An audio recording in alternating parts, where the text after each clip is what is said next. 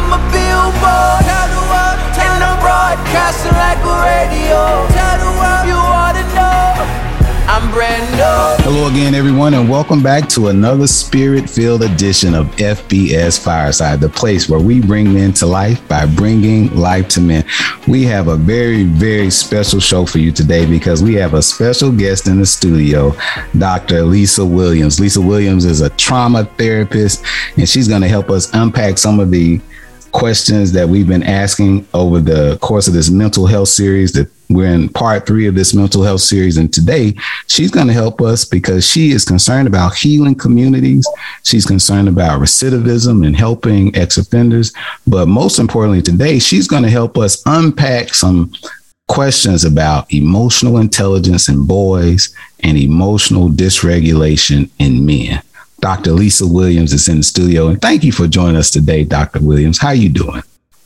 I'm doing amazing. Thank you. Thank you so much. Man, thank you so much for taking out time in your busy schedule, because I looked at your resume and some of the many great things you're doing with your daughter and just throughout your life, and you are a beacon of hope and inspiration, and we really appreciate having you on the show today. So tell me, we want to jump right into this. Why is emotional intelligence in boys and emotional dysregulation, why is that so important to you?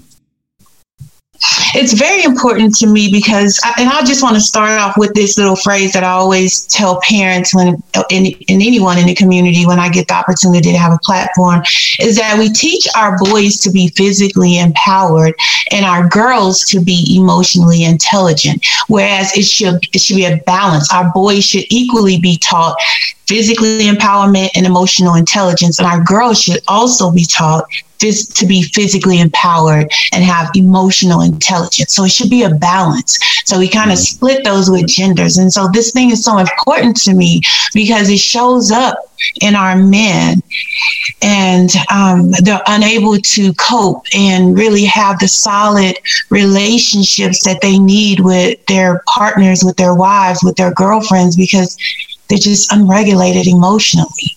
Where does this begin, though? I mean, not being regulated emotionally, is there a point in a child's formative years where a parent needs to really focus on, building a boy up emotionally? Very much so. 0 to 5 is definitely formative years, right? For any of us. And it starts there. So when a child, whether it's a boy or a girl, they need both parents or a parent, or they need adults to be able to hold them, caress them skin to skin, because these children are coming from a situation out of a womb where they're safe. They feel secure in most cases. Mm-hmm. And so once separated from mom, it's that cry is saying, I still need that. I need something from you. I need everything. I depend on everything in my environment to come from you because I'm unable to do it at this moment. And it is through these lessons in our subconscious is built from 0 to 5 that, oh, let him cry. Oh, he doesn't need to be coddled. Oh, why are you holding him? Oh, stop crying, boy. Things like that. The messages, daddy, calling our boys daddy, Poppy, all these things. Mm-hmm. Growing up, seeing that there's an absence of a solid man in the home. And so those burdens are put on this baby boy. Got it. So when a father is not around, from a clinical perspective, what are you seeing? What happens to a young man in particular? Because this is FBS Fireside. We care about the children, but I want the men to really understand this. What happens to a young boy, young male child, when his father isn't around, when we're talking about emotional intelligence? So I'm just going to hit it from a feminist perspective. We're taught as women, again, to be emotionally intelligent, to be strong. You're a superwoman. You're this and that. And I don't know, it was something in me. I just discerned in myself, like, I'm not a superwoman. I don't want to raise my kids by myself. I need help, and that's just a voice that always spoke in me, right? But what happens is that mantra is really spewed out among women to other girls, to the girls. And so we have this thing to think that we don't need our men, and we make it difficult for our men to father their children and be present in their lives, because that's a whole nother story based on the whole foundation of that relationship. But what happens with that is these children miss out. We have a lot going on where there's mixed messages. Women, as I said, is very groomed to be emotionally intelligent. We're very sensitive. We are, we have this innate, it's our nature to express, to cry, to need, to yearn, right? And when there's no men in the home or no man in the home, there's not a balance there. The boy doesn't see the proper nurturing that should take place between a man and a woman. They really don't get to witness that. So they're confused. They're either over emotional, or they are put in a position to try to nurture this woman, this female, when they don't even know what that's about. And so that impacts the boys in one or two ways. They go to school and they rule the teacher. They don't respect any woman. Look, I tell you what, you need this show is supposed to be about general things. You're not supposed to be telling people my business and my history. But you read my mail like that. I mean, real talk, because everything that you said as an adult, kind of on the other side of some of those misdeeds or whatever, I can see how I was like that as a young man, you know, wanting to take care of my mom when I righteously wasn't able to, right? Having to hold back tears when I felt like I should have been able to cry, but couldn't cry because I'm trying to be a man and I'm 6 years old, you know? Right. After a while, you harbor all these emotions. You don't have any way to unpack. You don't really even understand them. Right. You don't understand them. There's no safe space created for this young boy to show emotion. There's no safe space. And what I mean is that the space is it's like the elephant in the room. Everyone's backs is pressed against the wall with the missing father, the bills, the boyfriends coming in and out, the numerous children. So that's the elephant in the room that's pressing everyone's back against the wall. So there's no safe space for anyone to express themselves. Wow, man, this is so good, because that's exactly how I felt. Somebody asked me once, he said, Jaworski, after your dad killed himself and the challenges you face in Mississippi, how did you feel? And I told him, I said, it felt like I was living inside of my body, but inside of my body where nobody could see me. Yeah, man. I mean, it wasn't a safe space. You know, I wasn't living fully, because if you can't express your feelings, and feelings are important, your emotions matter. They're so important. You know, because they help you understand your response to your environment, and people know what's going on with you. Right. And so, so we're talking about emotional intelligence. There's 4 elements to that. So you're talking about first element, self-awareness, right? When it's healthy in the environment, and I always say safe space. I teach families how to create safe space within their environments for everyone in that environment. So self-awareness, self-regulation. If a young boy is mad, okay, be mad. If he's sad, okay, be sad. If he just wants to cry, let him cry. There needs to be some type of self-regulation to where someone is there to catch him, to help him express, why are you feeling that way? I see your tears. Tell me what's going on with you. Where's the safe space for that? Where's the space for this kid to then use words to express the pain? And then we're talking about conflict management and the conflict management skills, as you just talked about. You felt like you were inside your body living. Yeah. So inside my body, separate apart from the full experience? And then we're talking about perception, perceiving, being able to evaluate yourself. And that's, again, even in our own homes, we have to create safe spaces for our partners, for our children to disagree with us, to disagree with one another, right? We don't even create safe spaces for that because it's my way or no way. I know, I read this, I studied this, I have a whole PhD, so I know this. But my kid challenges me every day and she disagrees. Yeah, I'm sure your kid does that because she's brilliant. Definitely disagrees. And I create a safe space for her to do that. Right. And then the thing that I'm hearing, there's a scripture that FBS is based off of. It's Proverbs 27:17. As iron sharpens iron, so does one person sharpen the countenance of another. And it's in our differences that I think we all become better people. And I think what you're saying, what happens between you and your daughter allows that to happen, right? Gives you a chance to get in the ring together, hear each other's opinions and feelings openly in a safe space, and everybody becomes better because of it. Whereas when we were raised, what was the mantra? Kids are to be seen and not heard. Right. Yeah. Yeah, it's the most dangerous thing that you can do to an individual. Like, we have children, we have these young boys, but they don't really belong to us. They belong to the environment. They belong to the world. We're turning out individuals that are going to go out in the world and do amazing things, or we're raising individuals that's going to be locked in a cage called prison.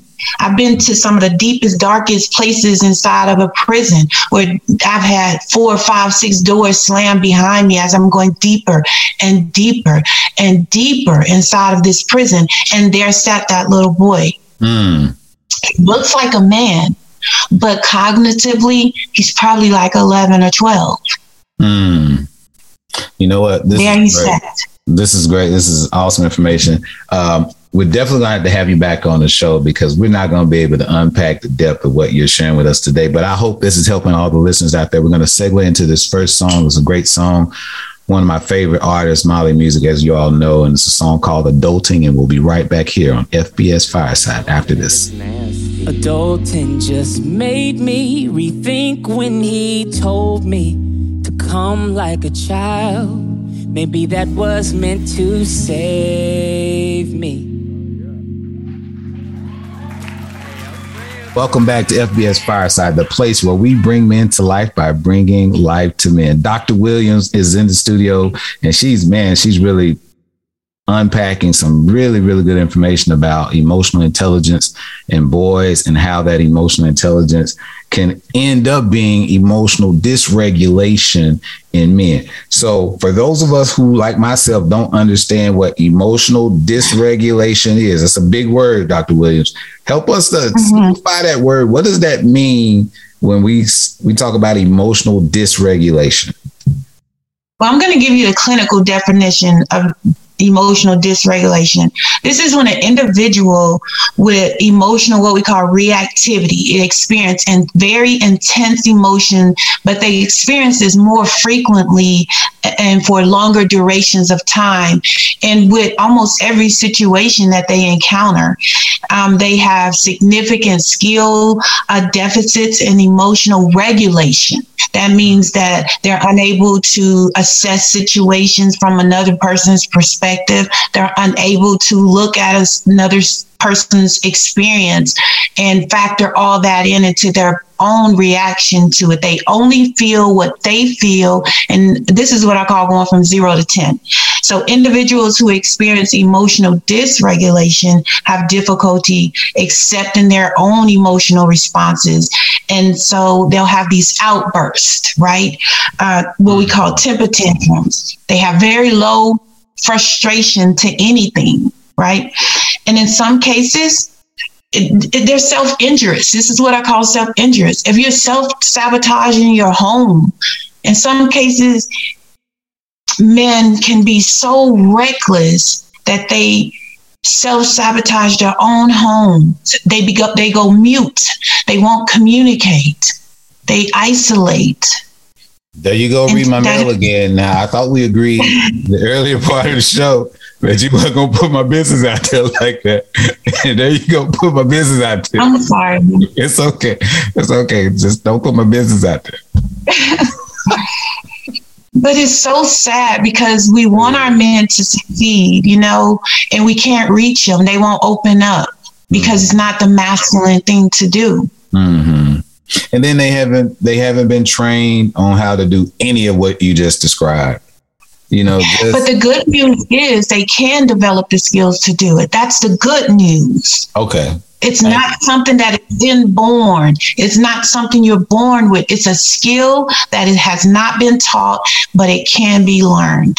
Skill that has not been taught, but it can be learned. How can we learn how to deal with emotional dysregulation? How can as men, what are 3 things that we can do to deal with temper tantrums, angry outbursts, and mood swings? Oh, good question. Very good question. Listen, empathize, and reflect. Listen, empathize, and reflect. But I don't want to listen. She's not listening to me. Right. But you want to be the head, right? So there has to be something there that basically pulls us back to say, I want my family. I want this. So is it worth the tug of war? Let me go to my corner and setting rules. Babe, we're not listening to each other right now. Let's just go to our corners for a moment. Let's start dinner. Let's what I call, I love it, like just co-cooking together, cooking and food, things like that. You can have discussions, but just really having empathy for the situation, having empathy for your family, and approaching things from a loving way. Mm-hmm. Now, you use empathy, but let's unpack what that word means. What does empathy mean? Empathy mean for our listeners? And to be empathetic is to consider your past, consider your pain, consider the lenses in which you see the world and why. It's like I'm an anthropologist, right?